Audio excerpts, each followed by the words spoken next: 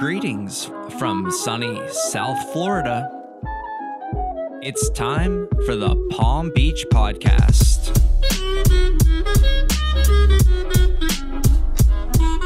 And the hosts of your show, sports chiropractor and athletic trainer, Dr. James Spencer. Photographer and art director, Mike Jones. Recorded live at the Media Zone Podcast Studio in Palm Beach County. Relax and enjoy the show.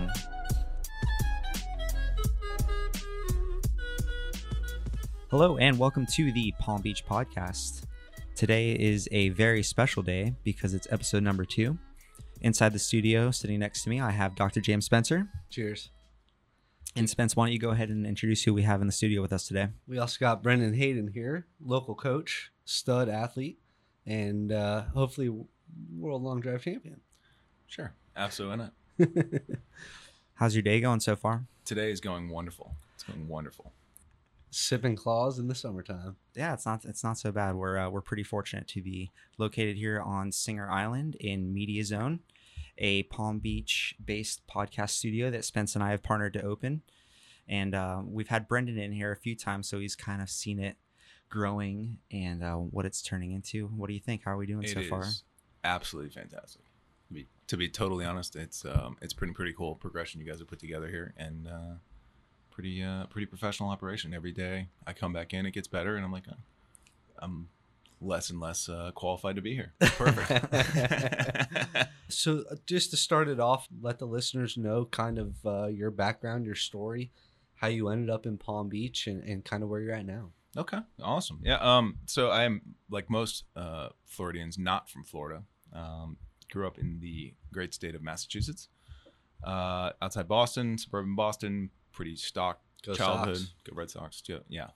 I've since moving to Florida, I have missed 12 championship parades. So, that's been tough on me. But Casual. 12, 13. I lose track. Yeah. So basically, pretty stock childhood. All that athletic. Played baseball, soccer, golf, basketball, a little bit of everything. But baseball kind of took hold and got the opportunity to, basically just decide between Boston College and Stetson University. I went on my visit to Boston College, and it was snowing, and the team was working out in a bubble. And I remember being on my visit with a kid from Las Vegas, and we both kind of looked at each other like, no, I don't think this is really it. That between that and the fact that it was 20 minutes from my house, and, that was a little bit too much proximity for my parents. Sure. I went to my visit in Stetson, and it was 2001. Had a really good team that year. I think when I went on my visit, we were like 7th or 8th in the country, something like that. Beat Florida in front of like 3,000 people. I was like, this isn't so bad. That and the fact that during my visit, they walked me by the pool. And I think Stetson's not, I'm going to offend some Stetson people on it. It's not, it's not Arizona State. Let's put it that way. It's not, there are some very nice looking females that go there, but not to the extent of a bigger college. But they do a great job on your recruiting visit of making sure that, the best talent is out there. So as a young 18-year-old boy, that definitely took hold. So hey, they're recruiting, It was recruiting. It's called recruiting. This is marketing. It's right called recruiting. I'm sure it was coincidental. What position did you play? At Stetson, mostly left out. Okay. No. 4 years. Yeah.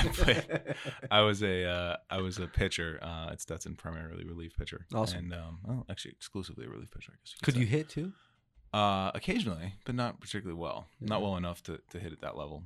But it was part of 3 regional teams, and you guys still had a stud team. Yeah, we had a lot of talent. Obviously, Corey Kluber was a couple years younger than me, and then we obviously had some more. Who's that?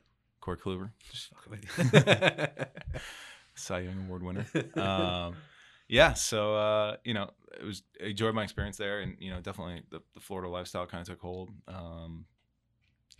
I'd always been kind of big water, nature person, fishing person, boating person, but got more into surfing and surfing New Smyrna Beach, which is got a few shark experiences out there. I'm like, this is a great idea. This is brilliant. Shark attack. Yeah, shark out of the world. I'm like, first day out there, like, what are those? And they're like, oh, those are sharks. I'm like, cool. Yeah, so spent 4 years there, and like I said, obviously baseball didn't work out to the extent that it's still my job, but I definitely wouldn't give back the experience, and it was a cool place to learn. Met a lot of great people. Small school, which was good for me. Helped me a little more accountable. I think some of the bigger schools I definitely would not have made it. What'd you study there? I was an e-business technology major. I don't know what that means. Explain that.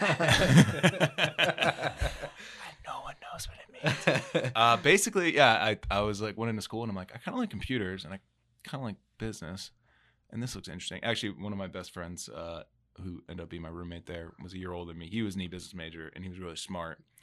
And in 2001, he explained to me that he's like, yeah, they're just like handing out like $100,000 a year when you get out of here doing this. I'm like, sweet, done. So I learned all kinds of weird programming languages that I don't know anything about anymore. I remember my senior project was building a fully functional e-commerce website, which took like half a semester, and now it takes 12 minutes. We got some consulting gigs on that. Yeah, exactly. Yeah, now I'm just like, you can just like, literally just go on and it's just done. Yep. So thanks, Amazon. So after that, got out of school, took a job in technology sales for about 3 months. I think I was doing it. I happened to be dating a girl who was younger than me at Stetson. So I was kind of hanging around Orlando, being young and stupid and thinking that I was in love. Maybe I was in love. I don't know. Who knows? Was it worth it? No, it's never worth it. So anyway, being young and idealistic and like, oh, this is going to be forever. We're going to work and all that. Quite quickly I realized that form of the sales and was not really for me. So I got involved in the golf industry. Did a program up in Orlando for about 16 months there. Basically got up to speed on being a golf professional. Of course, in the back of my mind, I thought I was going to be a professional golfer, not a golf professional. Also funny how the show works. I know. Yeah, I'm just either way those words. I don't know why golf is the one sport where people are like, yeah, if you just like practice, you can be like a professional. It's like really easy. It's actually the hardest sport in the entire world to play professionally, I think.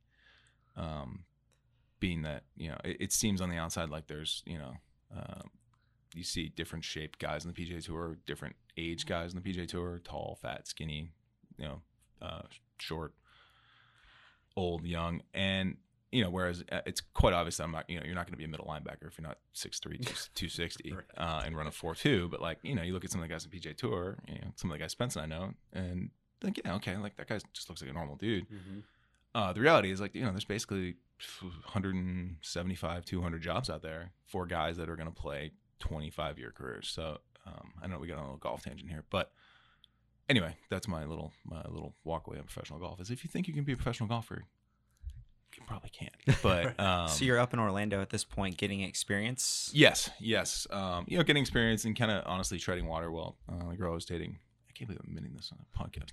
The girl is damn White Claws. We can edit. It's damn White Claws. Yeah, post-production team. Damn White Claws will get you every time. No law's been drinking claws. 60% of the time. Every time.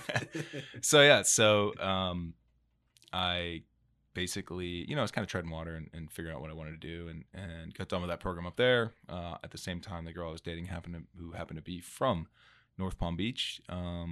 And I, was kind of familiar with the area already. And so it kind of worked out where I got offered a job as an assistant professional at Old Marsh Golf Club down here.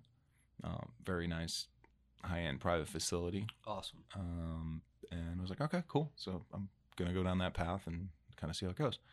So, so moved down to the area in 2000, maybe early 2007, something like that. Mid 2007, I think. So got on that path and got involved in the golf industry. And I think, that was probably one of the most, and obviously anyone listening right now has no idea what I do probably for a living or anything like that. But that was probably one of the most important things a lot of the really important things I learned was when I was in the golf industry as far as customer service and, how to handle high expectations and just to, my boss at Old Marsh, who is just, he's one of the best as far as just making sure things get done, and just being like super attentive and hyper aware, and just going above and beyond for everybody all the time. So it's a lot about the experience, not just. Exactly. Yeah, I think yes. How old were you at this time? I was 20. Let's see, I was born in 1983, so 24, 25, something like that. So you're at this point, you're just observing a lot of shit. Yes. Yeah. At this point, it's still kind of a whirlwind, because you have that like identity where you're like, up until 22, I was like, okay, I'm a baseball player, and then transitioning. Yeah, you kind of lose that identity. Well, I mean, the funny thing about baseball too, for anyone that's familiar with it, is like, baseball is probably makes you like the most sarcastic asshole of any sport. I think because there's so much downtime. It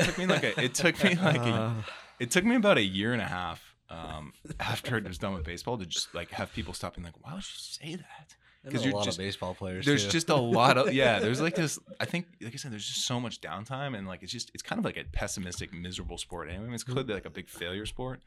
So I think you're just like, you have so much locker room time and like just cultural diversity too. Yeah, cultural diversity. Yeah, and just like you just say stuff. You're like, what? Like I think of some of the stuff. He's just like, there's just no rules. I mean, there's just like there's no holds barred. Like doesn't matter who's like mom or girlfriend or whatever. Like it was just there's just things would come out of your mouth and like wow. And like, it took me about a year and a half to be like, oh, I can't just say that to the person. They have no idea that I'm joking. Well, there's only HR would hear about that. Yeah, exactly. Just in just in general, like in regular conversation, they like make new friends, and then I'd like say something like super sarcastic and and they'd be like rude, and they're just that's just Brendan.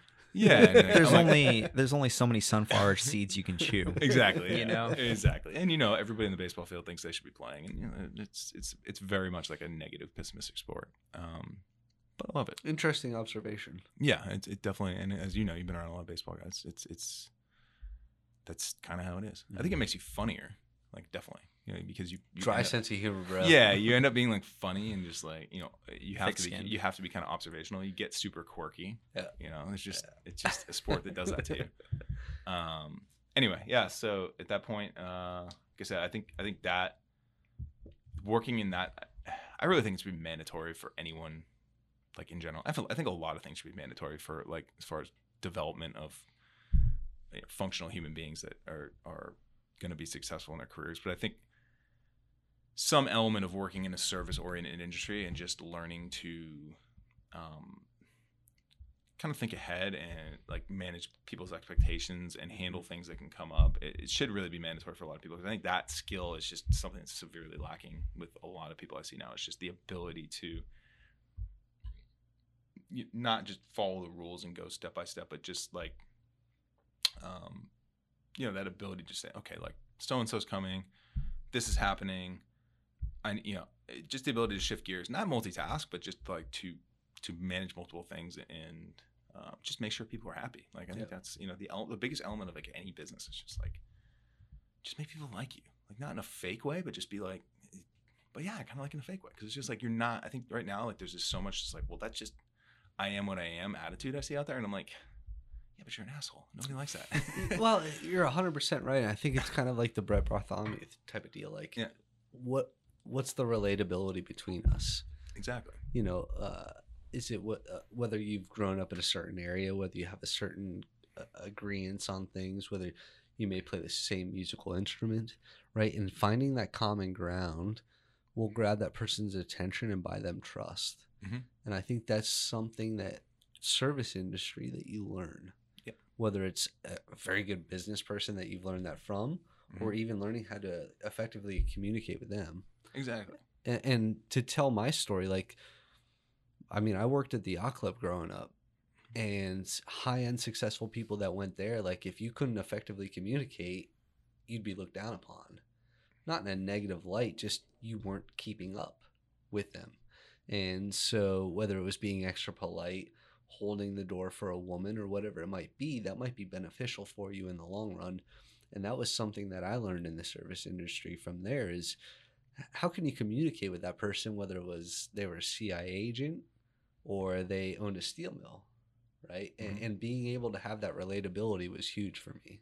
Absolutely. And I can agree as well, because growing up in a restaurant family, I feel like everyone should wait tables at one point in their life. Yeah.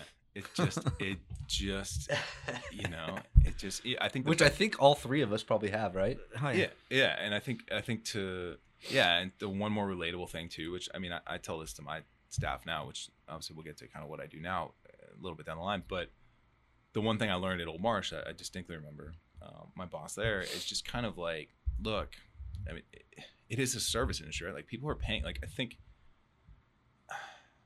the pendulum has kind of swung, like I said, where I think, and I don't know if it's social media or cell phones or just like the lines are just very blurry between like when you're working and like when you're on your personal time. And I think I see the attitude a lot now of like, this is affecting me personally. Like I just want to be the way I feel versus like, okay, let's just draw the scene. So it's the end of the day on like a Tuesday and you're the last person working at the golf club and you're closing, and this could be a restaurant, this could be definitely relatable in the restaurant industry, a store, whatever. Like a guy shows up at like, say you close at 6, guy shows up at like 5:45 and wants to hit golf balls, like, and this is the old Greg Rose thing too, like you just have to be like, you have to treat him like he's, like you should treat him like you can't like be like, no, we're close. Like, look, the guy, like, you get to put yourself in his shoes. Like, the guy's basically saying, like, the guy spends, I mean, at Old Marsh, I don't even know how, it's a lot of money, let's put it that way, to be a member. And it's like, the guy probably worked all day, and, all the guy wants to do is go hit golf balls. And you're like, from their perspective, like, that idea of just like,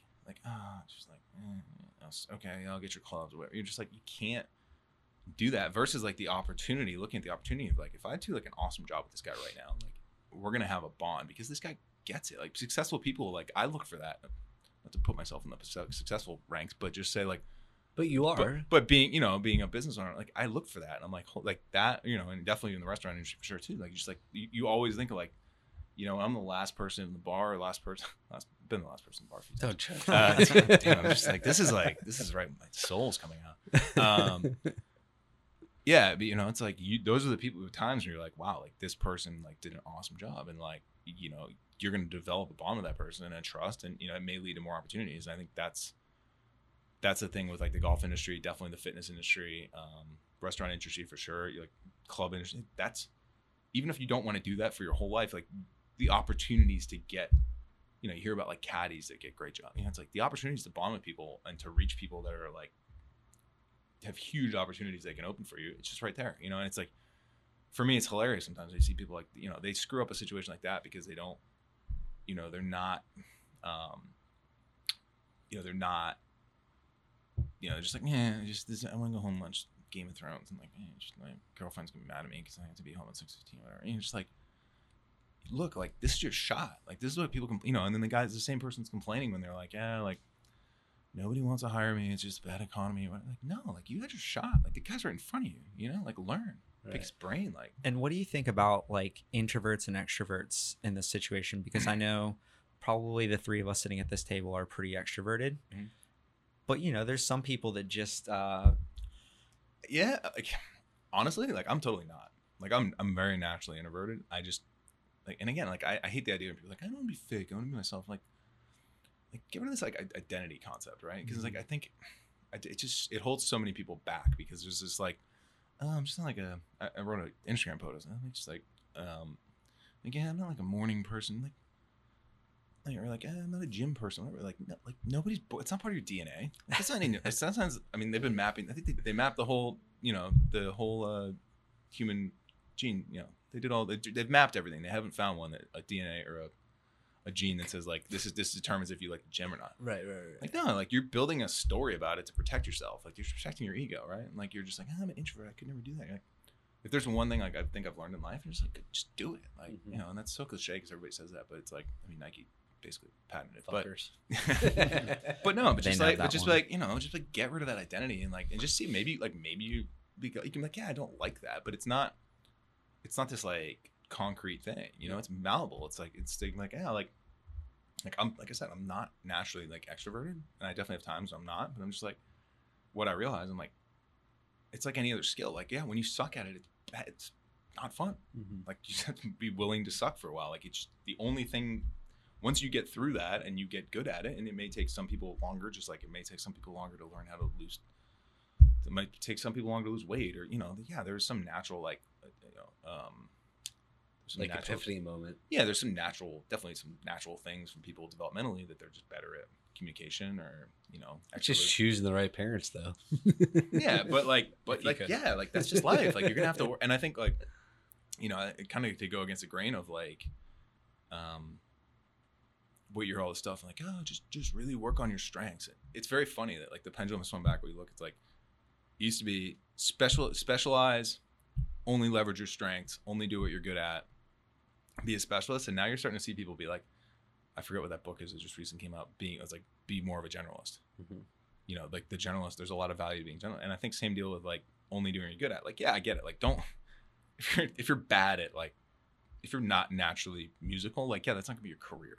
Like, don't just be like, oh, I'm gonna be a singer. I'm gonna get you. It's like watching American Idol. Like, no, dude, you're not. But you're missing the tone. Yeah, bro. but I think there's a lot of value to taking something that you're not naturally good at and just fighting through it to the point where you're like pretty good.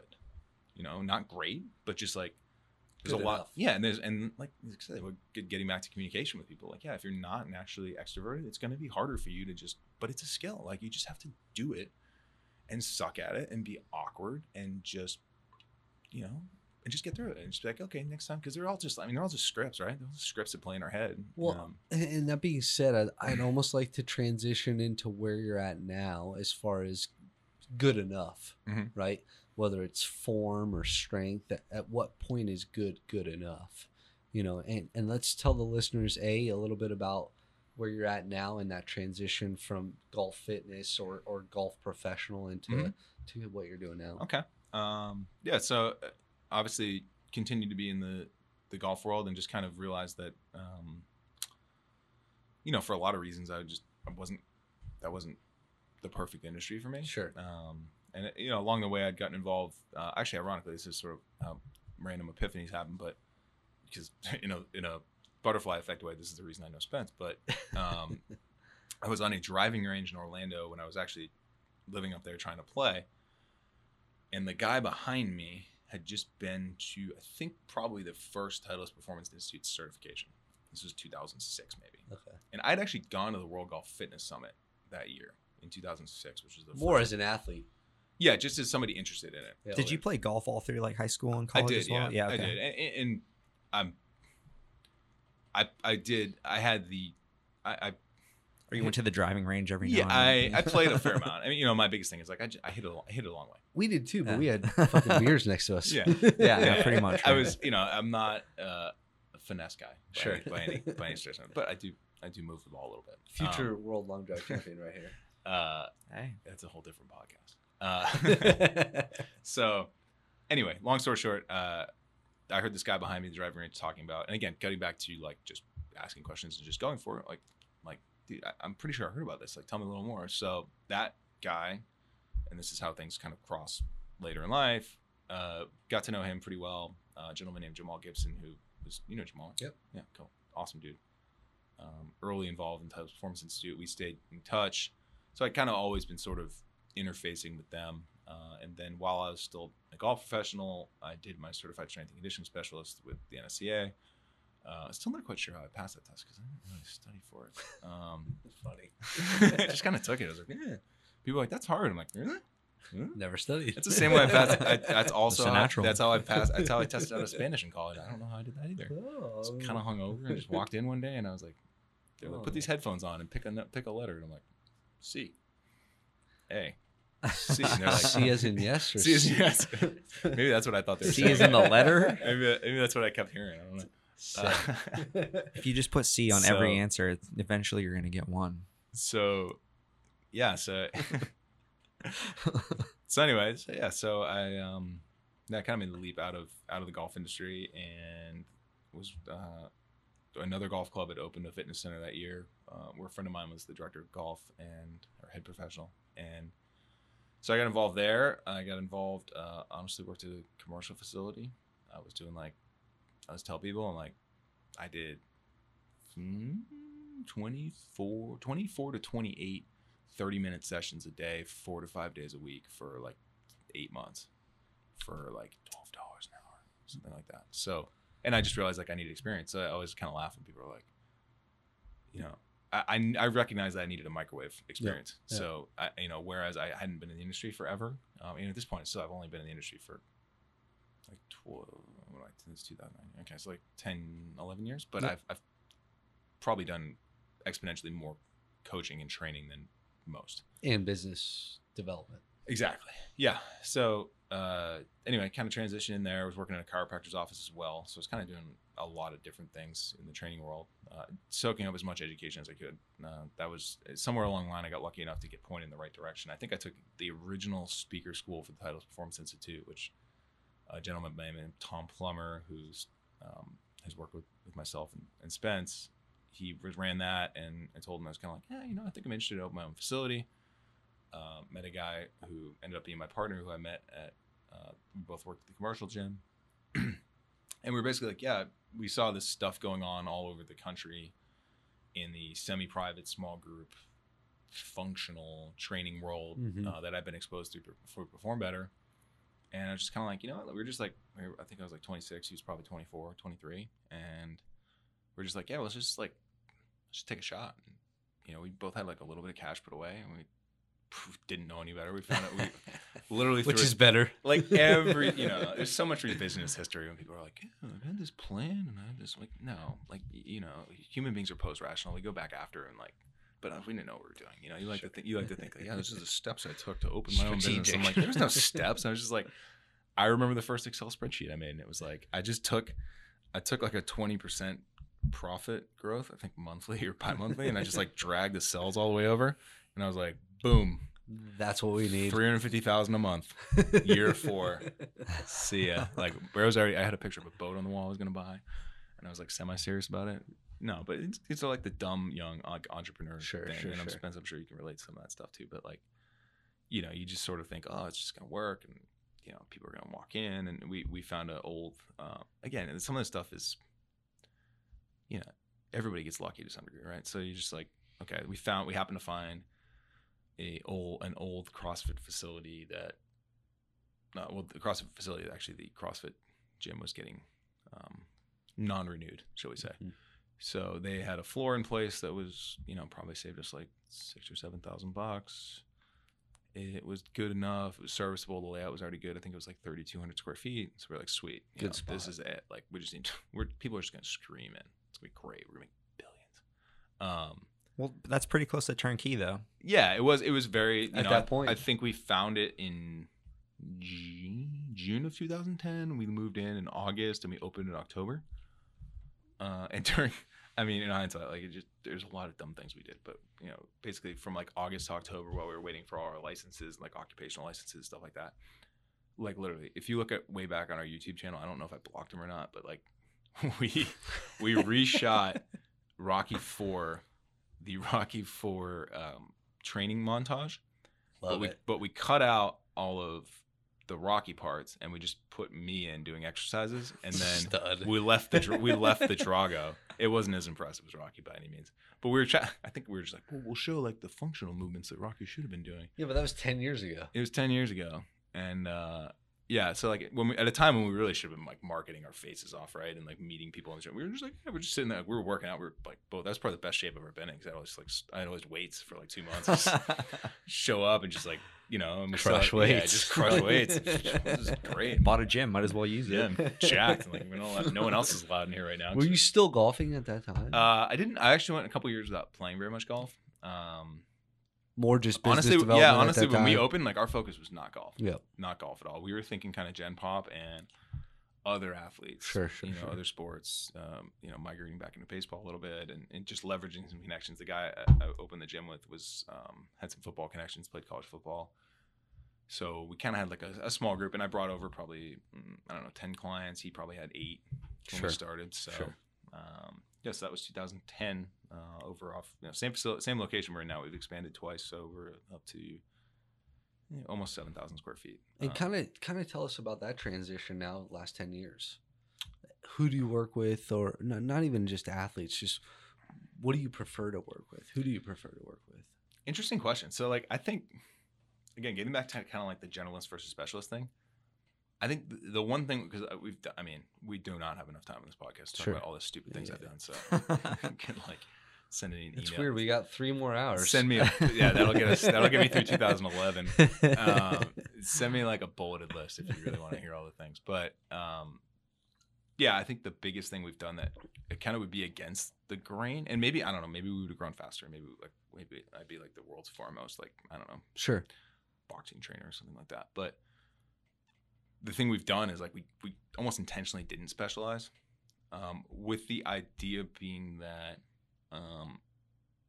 it has sort of protected us as different avenues have changed, right? And particularly to Florida, and being the Palm Beach podcast, I think this is particularly relevant. Like this is a seasonal place. Mm-hmm. You can't just build. There are very good point. There are very few industries that are not touched by that down here. Like, and you just rather than fighting that, which is a discussion I've had with some consultants. They're just like, hey, you should have annual contracts and all this stuff. And I'm like, it's not.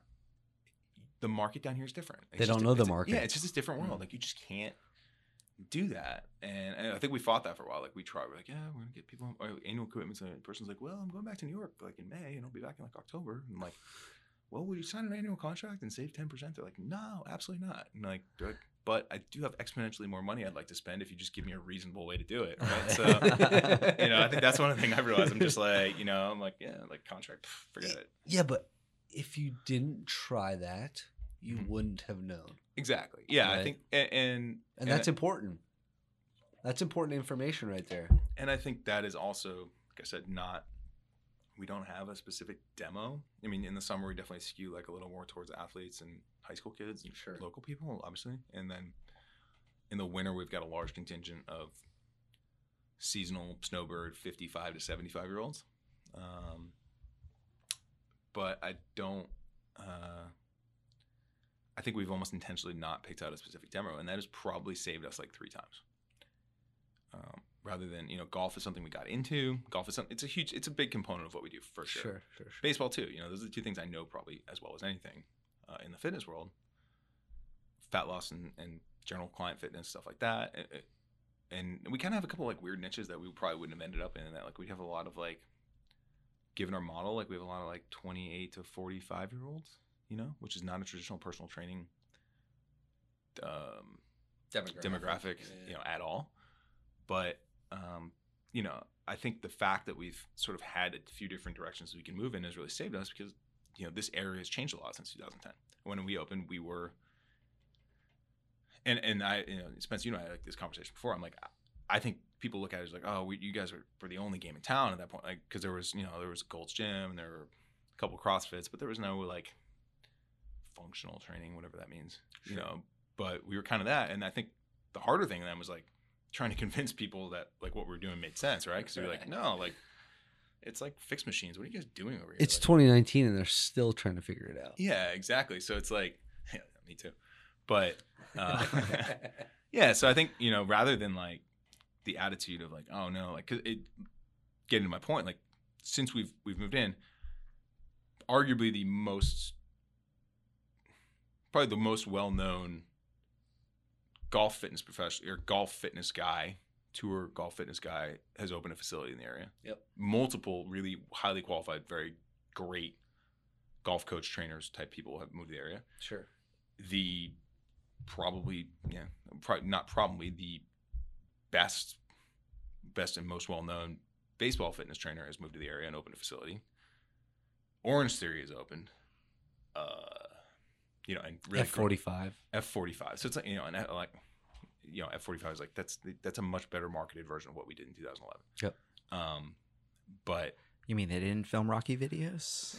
No, it's weird. They actually but it's like, I'm like, yeah, we used to do group classes with stuff like that, but we just didn't know how to market it at all. Well, I think 2 things. I think to learn from that model probably is not sustainable. Just like the CrossFit model is not sustainable. It's intentionally not sustainable, and I think that's an important business lesson. Like, true. To get beyond, to get beyond like just Palm Beach topics and just more like general fitness business in general. I think there is a very important distinction you need to make between: do you want to be correct a model, or do you want to be something to be about you? And nothing's forever, obviously, but there are very different businesses, and I think not one's right or the other, right? Like, you know, I was lucky enough, I've played golf with the guy who started Orange Theory, or one of the founders who's basically the franchising genius behind it. And I'm like, I play golf with this guy, and I'm like, I don't want to be anywhere near anything that guy's in, because he's gonna roll me over, because he knows way more about that, you know. And that franchising and that stuff, I mean, just like the restaurant industry, right? It's like, that's not, there's a difference between being a well-known chef and wanting to open your own place and having continually the best product put out versus. Well, that being said, I think bring up the point of your family's restaurant, the uniqueness of it. Well, I mean, because this isn't a franchise model. Some things aren't, and like really, like the life force of a business is the team and the people, right? Mm-hmm. And in a service world, and so like it's gonna be hard for, you know, you to put your stamp in another location where you're not there every day, and you don't know these people for 5, 10, 15 years. So it is a lot different. You know, my grandparents and family are like, is somebody else's 75% good enough? And that's the question that only you can answer. Exactly. You know? Yeah. And there's nothing, like I said, I think sometimes people are like, oh, it's not scalable. And, you know, there's all these business buzzwords. And I'm like, but if some things aren't scalable, and like, do you want to be, you see the same thing in golf. Like I have this conversation with guys, and you've seen this in professional golf, guys that are like short hitters, but world-class putters and world-class wedge players try to become longer, and they at averages out the things they're really strong at, and they just become average at everything, and they can't keep on the tour. And you're like, you need to be the opposite of what I said earlier. You know, you need to be like, what are you good at? Like I'm not scalable. Like I'm just our facility is not scalable, right? And it's like, so there's other ways, especially like the beauty of Instagram and the internet and all that stuff now is like, there's a million other directions you can, if your goal is just like to create revenue, cool. Like that's important. Fine. Right. That's a big deal. And like, but there's a million other ways you can leverage that now, like through education and seminars. And you don't have to be like, oh, I need to build this franchise model so I can build it. Cause like, honestly, like it's hard enough, you know, it's hard for me to sleep. I sleep well, but it's hard enough for me to sleep at night worrying about one lease, you know, or one location or one staff. The idea of being like, okay, we have to do that again. Like again, and try to replicate it, and now my time is split between these 2 facilities or 3 facilities. No chance.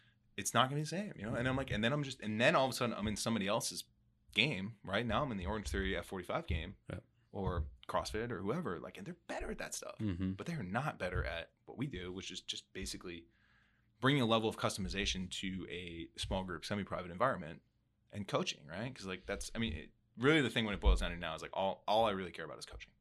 And coaching is distinctly different than instructing, in that instructing is telling somebody to do, which is definitely part of our job, right? And like same thing with you, Spence. Like, you know, okay, if that's not a squat, right? Like that's you're not squatting right. Like that's instructing, right? Like I'm telling you what to do. And I think people always come to us and they're like, well, what? Just tell me what to do, I'll do it. It's not that cut and dry. Yeah, and that's not how it works. It never works, right? There's no lack of information. Like if there was, you know, if lack of information was a problem, we'd all be billionaires with perfect apps. Right? Because there's so much information out there. But again, that's going back to what you said earlier about addressing the root cause. Yeah. Most people aren't willing to address it. They'll dance around it. They'll do every diet or every fad or every trend that they know, as opposed to just going, fuck, probably shouldn't eat late night. Yeah. And it's the ability to not, the best thing I learned this from Mark Fisher, who's owns a facility in New York. And people might go to his website and look at it and be like, this is weird, because it's weird. Good. But Mark, underneath Mark's weirdness, which he's not, I mean, it's if you've ever been to Hell's Kitchen, like it's very regional. It's weird. It's very regional. Just like our businesses are very regional in South Florida. Sure. Mark's gym would not work in, you know, Columbus, Ohio or something like that. But the underneath them is some brilliant systems and some brilliant skills. And I think that coaching skill of being able to be like, okay, when we're on the gym floor, I'm your instructor, right? Like I'm telling you, like that's not how you squat. We need to work on this, on that. But like when we're actually having conversations that matter and like setting goals and all that other stuff, like I don't have an agenda. You know, if you come down and sit with me, because I think sometimes like people either think we have an agenda or like they might be like, hey, like they sit down across from me and they're 20 pounds overweight and they've never been in a gym or they've been in a gym a while and they're like, oh, this guy's in shape and like he probably wants me to be like jacked. So I'm just gonna tell him like, you know, I want to be like, I want like a 6-pack and I want to be like skinny and I want to be like that. Maybe that's not like their real agenda, right? So like now like we have a communication problem because I'm like, yeah, like they're like, yeah, just tell me what to do and I just want to be skinny and jacked and whatever. And then okay, like I design their program for that, or we start working towards that, and like that's not really what they wanted, right? So we already have a communication problem, and they just think my agenda is, you know, or maybe I show up in the agenda is like I want everyone in my gym to deadlift 600 pounds, Right.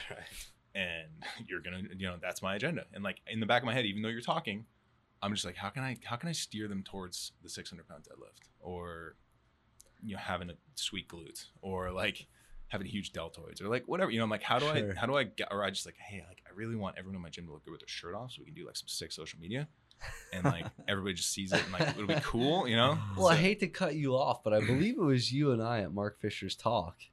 Mhm. No, correct, at the Perform This Better is where- Summit? yeah. Yeah. So this is something, just to give a little background information to these guys. So Mark Fisher's place is in New York City, and former actor, like he embraces the weird, like unicorns is his thing, right? So I remember Mark's giving his talk, and what his big like breakaway or takeaway from this whole thing was just ask open-ended questions, have conversation. And Exactly. I remember for 3 minutes it was me and Brendan looking at each other asking open-ended questions, and it got very weird when you got nothing to talk about, right? Exactly. But I learned something from that. And that being said, I actually sent Mark a pair of bearded kettlebell unicorn socks, thanking him, because that actual kind of talk changed my actual business. Yeah. Like tenfold. And why do you want to come back? Exactly. Why are you here? Exactly. Like asking these open-ended questions allow me to Exactly. learn more about the client, Yeah. which actually helped me form my business better. And Yeah. now I just, as paying it forward, I thanked him for that. And I was like, this is something that, you know, future people need to learn. It's huge. Just- And I think just honestly, if communication. you want to be in this industry, and I've told all my staff since then, I'm like, this is the only defensible skill. Like technology's coming, and yeah, you need to embrace that for sure. Like, and there, you know, we could always talk about ways we're embracing technology and things like that. There's less and less defensible skills, right? And like I said, like I can't out market and out franchise Orange Theory F45.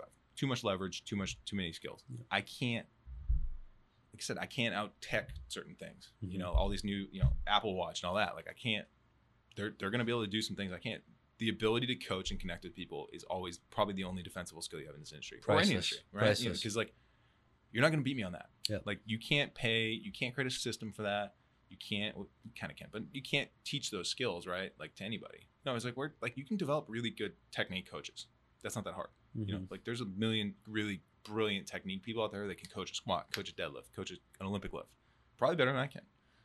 But until you get that person to buy in, and you really understand each other on a deep level, and you've talked about how you're going to hold them accountable based on what they actually want, and just say, like I tell people, I'm like, I don't have an agenda, you know, because people want you to like, I think I don't know, some people are like sadistic, maybe like, or like masochistic, where they want you to be like, no, it's bad, like bad. Oh, you ate it, you ate pizza yesterday, bad. And I'm like, I don't know, maybe. Like, how do you feel about that?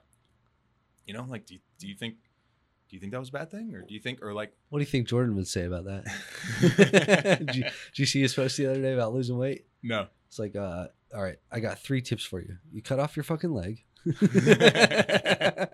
You know, it just goes down this list of things where he's like, let me tell you about caloric deficit. Yeah. You know, and this is the reality. Is like, let's make it comical, but let's actually educate people. Like, dude, this is the way to lose weight. And that's why I like a lot of his posts. And just like, you know, like, okay, like, how am I going to hold you accountable to what you decided you actually want to do? Sure. So I need to ask questions that like just open up that conversation and get a little deeper with people, and just be like, okay, like, tell me more about that. Like, tell me why you think, you know, you're not in great shape. Sure. Or tell me why you think you need to be in better shape. Like, Sure. if someone's coming and says like, I just need to be in better shape. I'm like, okay, tell me a little more about that.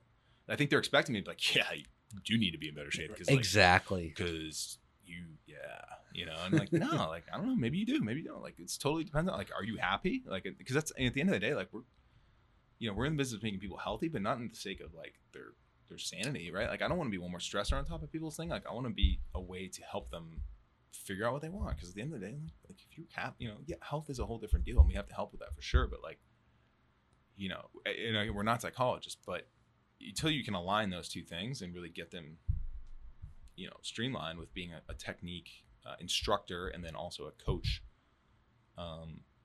you can't, you know, you're gonna miss so many people. Like, yeah, you're gonna nail like a lot of the athletes because they're just like, they're that way, right? You know, if somebody comes to you for a specific problem, like if I'm the only person in the world that can teach a discus toss. You know, like Dan John talks about that. Like the only, you know, those really like high end unique skills. If I'm the only person that can take you from a 10-2 100-meter dash to a 9.95, right, I can be anything I want to be, right? Sure. And you're gonna listen because that's all you care about. But most people aren't there. Like the vast majority of the industry is like the people are not looking for that. Like they're trying to go from 25% body fat to 20% body fat. There's a million ways you can do that, and most of them, the most successful, efficient ways, have more to do with coaching than instructing. Well, and I'd like to make a point there with our mentor. You know, Gary Vee was saying this morning. He's like, I don't want you to do what I do. I want you to be happy making $100,000 a year doing your job, like what you enjoy doing. He's like, I hustle so hard. Don't matter what that, like whatever makes you happy. If you want to lose 5 pounds, well, shit, we're here to help. Go ahead. Well, I was going to say, like, you know, a lot of people put him on a pedestal. Like we talk about him a lot and he's an inspirational figure, but at the end of the day, are we going to be a Best Times New York Times bestseller and speaking at these seminars? Like you can't compare yourself to somebody. Like at the end of the day, you just got to be you and be a happy and good person. And the big thing, I guess, it comes back to the coaching point, is just like, just getting people to balance like their expectations and their outcomes, right? And like that, I mean, that's really what it comes down to. Is like all like despair is basically driven by like an imbalance between what you expect to happen and your actual outcome. And usually that's, you know, helping people balance those two out. I'm like, okay, is it reasonable to expect yourself to be 8% body fat if you're eating X, Y, and Z, and then you end up not losing weight or gaining weight? And it's like helping people like regulate those two and be like, okay, cool. Like if you have X behavior, this is probably what you should expect. And then hopefully have like a slightly more positive outcome, right? And just like help them figure that out. So I think one of the things, Palm Beach County, it's like, look, it's a super active place. And one of the things I deal with, you know, our client base, like I said, we have kind of a few different avatars, but one of ours is definitely your active retired person or semi-retired person who likes to play golf, you know, wants to stay in shape, but also wants to be social. And like, look, realistically, like they're going to eat out a lot. Like that's one of the perks. Like people worked hard, retired, like they don't want to be carrying around Tupperware, like, and eating 8 ounces of chicken, weighing their food. Like they want to be social. And it's just like, it's a challenge. So helping people balance that and like continue to do the things they want to do better and not make the focus the gym. I think that's always one of our things too, is like, look, like we're here to help you do everything else better. If you like the gym, great. You know, if you love it, but like we're definitely not a place for people that are like obsessed with the gym. You know, like it's not, we don't have people that are there 3 hours a day. You know, other than like some of the athletes, obviously for that reason, but like, look, like I want to make her experience as enjoyable as possible. And I want our relationship to be as powerful as possible. Right. But like the reality is like, look, like if I'm helping you feel better and play golf longer, you know, not even necessarily golf better. Right. Cause like the reality is, look, like if you're 15 or 12, like does it really matter? No, they're giving each other strokes anyway. Like I've had guys get pissed that they're as long as you beat your buddy. Yeah. I've had guys get pissed that their handicap went down, but you know, if you don't, your back doesn't hurt at the end of it. Cheers. And you can play more days and you feel better and your energy level's better. Like, hell yeah. Right. Like I spend less money joining this private golf club. Now I can play 3 times a week instead of once a week. And well, if you're just walking around with back pain all the time, you're just kind of a jerk anyways, you know, just out of the nature of it. It just sucks. You're just kind of miserable. So it's like, I think that's probably a bigger component of what we do rather than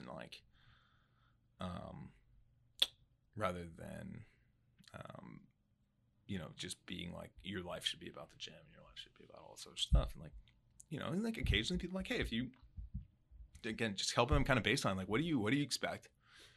And then, right, Spence said, not rather than like our knee-jerk reactions being like, well, you're never gonna like be that, but just let them walk themselves into it. Like if somebody comes in and gives me what I think is an unreasonable expectation or an unreasonable goal, I want to lose 40 pounds in 2 months, and you're already like not massively overweight, right? Or you know, I'm 45 and I want to be 10% body fat. I'm 20% body fat. I'm like, rather than our knee-jerk reaction, which is like, like you're not committed enough to do that, whatever. Like everybody in the fitness business has been that guy before. But no, okay, like interesting. Like what you know, and not being condescending, just like actually asking out of genuine curiosity, which for me is like a challenge. That's one of the hardest things I've learned from coaching, is like just being genuinely curious about people. And that's something I got better at through my golf experience. Just genuinely like, like interesting. Like tell me, don't get frustrated with people. Same thing with when somebody struggles with an exercise or somebody struggles with their diet or whatever. Like our natural knee-jerk reaction is, oh God, this dude like can't get this again. can't get this guy to stop doing that. Oh, he like canceled again. Like whatever. Just be curious. Like, hey man, like, tell me a little more what's going on. Like, why is it happening? Because you don't know, right? Like you don't have any idea what's going on in people's lives, and like stuff goes on in your life that you wish people understood better. So Sure. I think you gotta have rules and like and expectations. Like you gotta draw some boundaries. You can't leave people just go all nilly willy around the place. But just being a little more curious with people and just being like, hey, like tell me how tell me why you think tell me how you think that you might lose 20 pounds in 40 pounds in 2 months. And like they're gonna talk themselves and be like, yeah, I guess it's a little crazy. And be like, okay, well, no, not necessarily, but like, yeah, I think maybe. How about I think we might be a little more realistic. Is it okay if I suggest something that might be a little more realistic that I've seen success with? Like, it's amazing how much more powerful phrasing like that is, and like, it's not making people feel like idiots, right? And that's such a reputation of the fitness industry. Is like, we just make people sound feel stupid about themselves, and we just shame you into getting jacked. Well, it doesn't work. People hate it. That was me. Like going through school is a lot of times I felt like I was being talked to or taught to versus having an open discussion about things. And, being in medical, maybe you have to be taught to, but I always felt like when we had open discussion, things were a little bit more symbiotic. I learned better.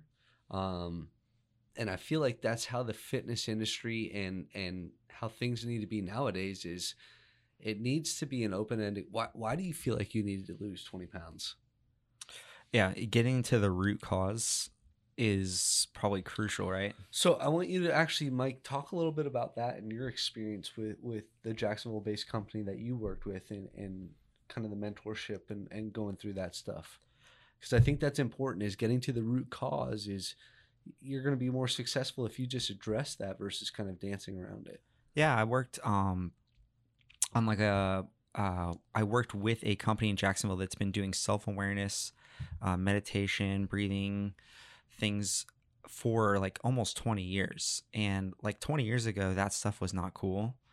And, just in talking to the owners of that business, being the person that's breaking out to do a meditation 20 years ago was like frowned upon, because you look like the crazy person, or that like, just admitting that you like needed some time or you're trying to get better was like weakness, competitive, Yeah. It's like, especially in the corporate world, they work with like Fortune, whatever companies for a long time. And it's really interesting working with them. And it's, I see it in every business. As a photographer and a designer, a lot of people tell me to like make something look cool or look pretty. And I'm like, why do you want it to look pretty? Why do you want it to look cool? Because that gives me a lot, And so what I learned working with that company is if you ask why 4 to 5 times, you usually get like right around to that root cause. 5 whys, yeah. And it's just powerful. I'm sure, people are very self-conscious as it is. So it's like different from business, but it's probably more extreme when you work with people with their own image. They're very protective of who they want to be seen or portrayed or thought of as. Well, and I think that's important being here in Palm Beach. It's almost a sign of credibility or social proof, whether it's I'm wearing this designer outfit or being in this car. Yeah. Which is cool. Like that's, I think that's, everybody's got their own thing, right? Like I think that's one thing I've learned, I guess, from everything. It's just having the approach. It's just like, okay, like this person's a client. Like they're not like one thing, right? Because it's like, it's funny. Like it's like, you hear people say like, oh, you shouldn't use labels and all that. But then like those are also sometimes the same people that are labeling people that they think are using labels. Correct. It's kind of like, look, like you can't have it both ways, right? Like you can't be like, Knock your oh, well, moral, you baby. can't, yeah, you can't be like, well, that's shallow. Like you shouldn't be, like, okay, I'm not here to judge people on like oh, you shouldn't be, worried about how they look or like, I'm like, that's kind of the same thing. Like you're sort of judging the non-judgment, right? So it's like, okay, cool. Like, hey, if your thing is like, I'm not here to say like, if you tell me like, same thing with goals. I'm like, people might be afraid to say like, hey, like, I'd really like, I want to do this photo shoot for myself, right? Or like, oh, cool. Like if that helps me feel better, and like, I'm totally happy. That's as credible a goal as like, I want to not have a heart attack or whatever. Like to me, like there's no, it's not our job to basically say like, oh, that's too shallow a goal, or that's like, if you just want to look sweet, like with your shirt off, like, that's fine. Like, Cheers. that's part of my job too. Instead of, it doesn't have to be this like deep, or like, hey, if you want to have like the most spiritual, physical journey of all time, like we can help with that too. But like, here's some ayahuasca tea. yeah, I'm like, cool. Like there's nothing, I think sometimes like there's almost like this in the industry, there's been this like pushback against like, which again, these are all like overreactions, right? And they're totally cool. Like there's been this sort of pushback of just like feeling good about your body, and that's totally fine. Like I'm all telling that, like I want people, regardless of how you look and how you feel, like you should, there's definitely people need to be body positive on all that. But like in the same sense, like there's nothing wrong with being like, I want to be leaner. Like I want to look better. Like that's not, there's almost been like this sort of overreaction to that where it's like, oh, that you shouldn't be the same thing I was talking about before. Like, oh, you just kind of are who you are. And you're like, no, like there's nothing wrong with trying to get better or like make yourself, whether it's physical, mental, spiritual, whatever, like those are all credible things. And like, you're an organic growing, Trying to be the best version. Yeah, you're an of yourself. organic growing thing. And like, there's nothing Yeah. wrong, it's like, you don't have to be this like fixed mindset, fixed body set, fixed whatever. Like you'll just do stuff. So for the people that are listening and watching online and they want to know a little bit more about Coastal Performance and about Brendan. I don't think I actually said the name of the gym at this point. What It's called Coastal Performance, if you're wondering. I just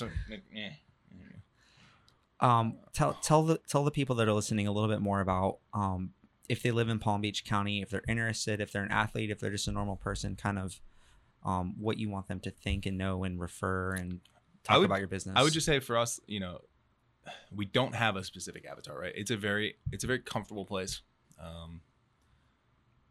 It's not. It doesn't really, it's a facility where we're very serious about how things are done from an exercise standpoint, but we're gonna have a good time, and we're trying to build somewhat of a deeper relationship, not in like a foo-foo way. And again, if you don't want to have a deep relationship, like if you just want to come in like, hey, just tell me some workouts, and like we don't have to have any conversations about it. Like if that makes you happy, cool. Like cool. We're both on board, So our big thing is basically just. But the thing we've really been stressing lately is like there's 168 hours in the week. Well, actually, we literally just launched a new program called the 168 program, which is for people that just want like a little more stuff, because like people need technology is allowing us to help manage more areas of people's life. Like this Whoop strap I'm wearing, this is telling me all the data about myself, how I sleep, all that. Like we've started working with some clients that wear that, because look, if you only give me 3 hours a week and there's 168 hours in the week, it's really hard for me to affect a whole lot of change, right? I mean, like someone in Spence's position, that can be really powerful because like from a pain management or rehab standpoint, 3 hours can make a big deal, right? Sure. But from I also wear the Whoop. Yeah, but but like all these other factors, technology is now allowing us to sort of play into that, and that's something we're really trying to leverage. And like I always tell people, I'm like, look, getting people out of the mindset of like, okay, I'm buying 10 workout sessions, and I'm gonna get watched for 10 hours, and that's gonna be it. And maybe I'll like it, and maybe I won't. Like, no, like if I could give you the same result in 1 session or 10 sessions or 100 sessions, you'd probably be willing to pay the same thing, right? So it's not so much about time. It's just being like, okay, like let's come together with a plan on how we're going to manage everything. We're going to help through technology and through communication, and just say, okay, like, yeah, if you can't come to the gym and get your workout that day, like that's not the end of the world. Like I can give you things to do at home. Yeah, obviously we're going to drive guidelines. So don't call me at 3 a.m, unless my clients do. Right. I'm not going to respond at 3 a.m. Like we're going to set boundaries, but like, hey, like just, we're there for you as a resource, and we're there for you to work your plan 168 hours a week, not just 3 hours a week. Cause it's just basically people need guidance. Like they don't, you can find any workout on the internet. Like it's there, it's like, but it's just, well, they're probably there for you and your team, and I'm sure the gear that you have. Yeah. Some of that stuff too. There's a lot of choice here. Yeah, there's a lot of choice and a lot of options. And I'd say what makes us a little bit unique, other than, look, we definitely have a reputation for being fairly sharp technically. And I think some of our client base, the fact that there are guys and girls that make their living with their bodies, they have to come to trust us. And we've built a fairly good reputation over the years with that. Between Major League Baseball, NBA, professional golf, soccer, football, 1 or 2 in the NFL. So it's kind of varied all over, sports all over. But, beyond that, I think really what our focus has been on is just the entire client experience and just helping people move forward and help manage it. It's like you hire an accountant, like your accountant takes care of your taxes. Like it's one of those things you hire a lawyer, we're a professional for your body, and just we're going to help you make sure you're maximizing your time, because time is the only resource you can't buy more of, right? So do you just if not to say money's important too, like you can't just be spending thousands and thousands of dollars on your fitness stuff, but like if I could sit, if I can maximize your workout time, you should be willing, just like your taxes, your accountant can maximize your return. We're trying to maximize your return. So that's basically what our philosophy is. Beautiful. I think on that point, that's a good segue to transition into ending this. And if anything, let's let the people know where to find you, whether it's social media or website. Website is currently under construction. Perfect. I don't mean to mess with it. I know a guy. Being an e-business technology guy. I know a guy. Sort of destroyed the website a few times. You just destroyed all your credibility with yeah. that e-course. Yeah, I mean, yeah, exactly. Yeah, you really want to see my 2010. How about Instagram or Instagram at Coastal Performance or at Body by Brendan is my fitness Instagram. Where I tend to go a little more deeper into topics that we've talked about today. Facebook, Coastal Performance, Google, Yelp, Bing. What are some of the other great ones? Snapchat, Friendster. No, primarily we use Instagram and Facebook. Tinder.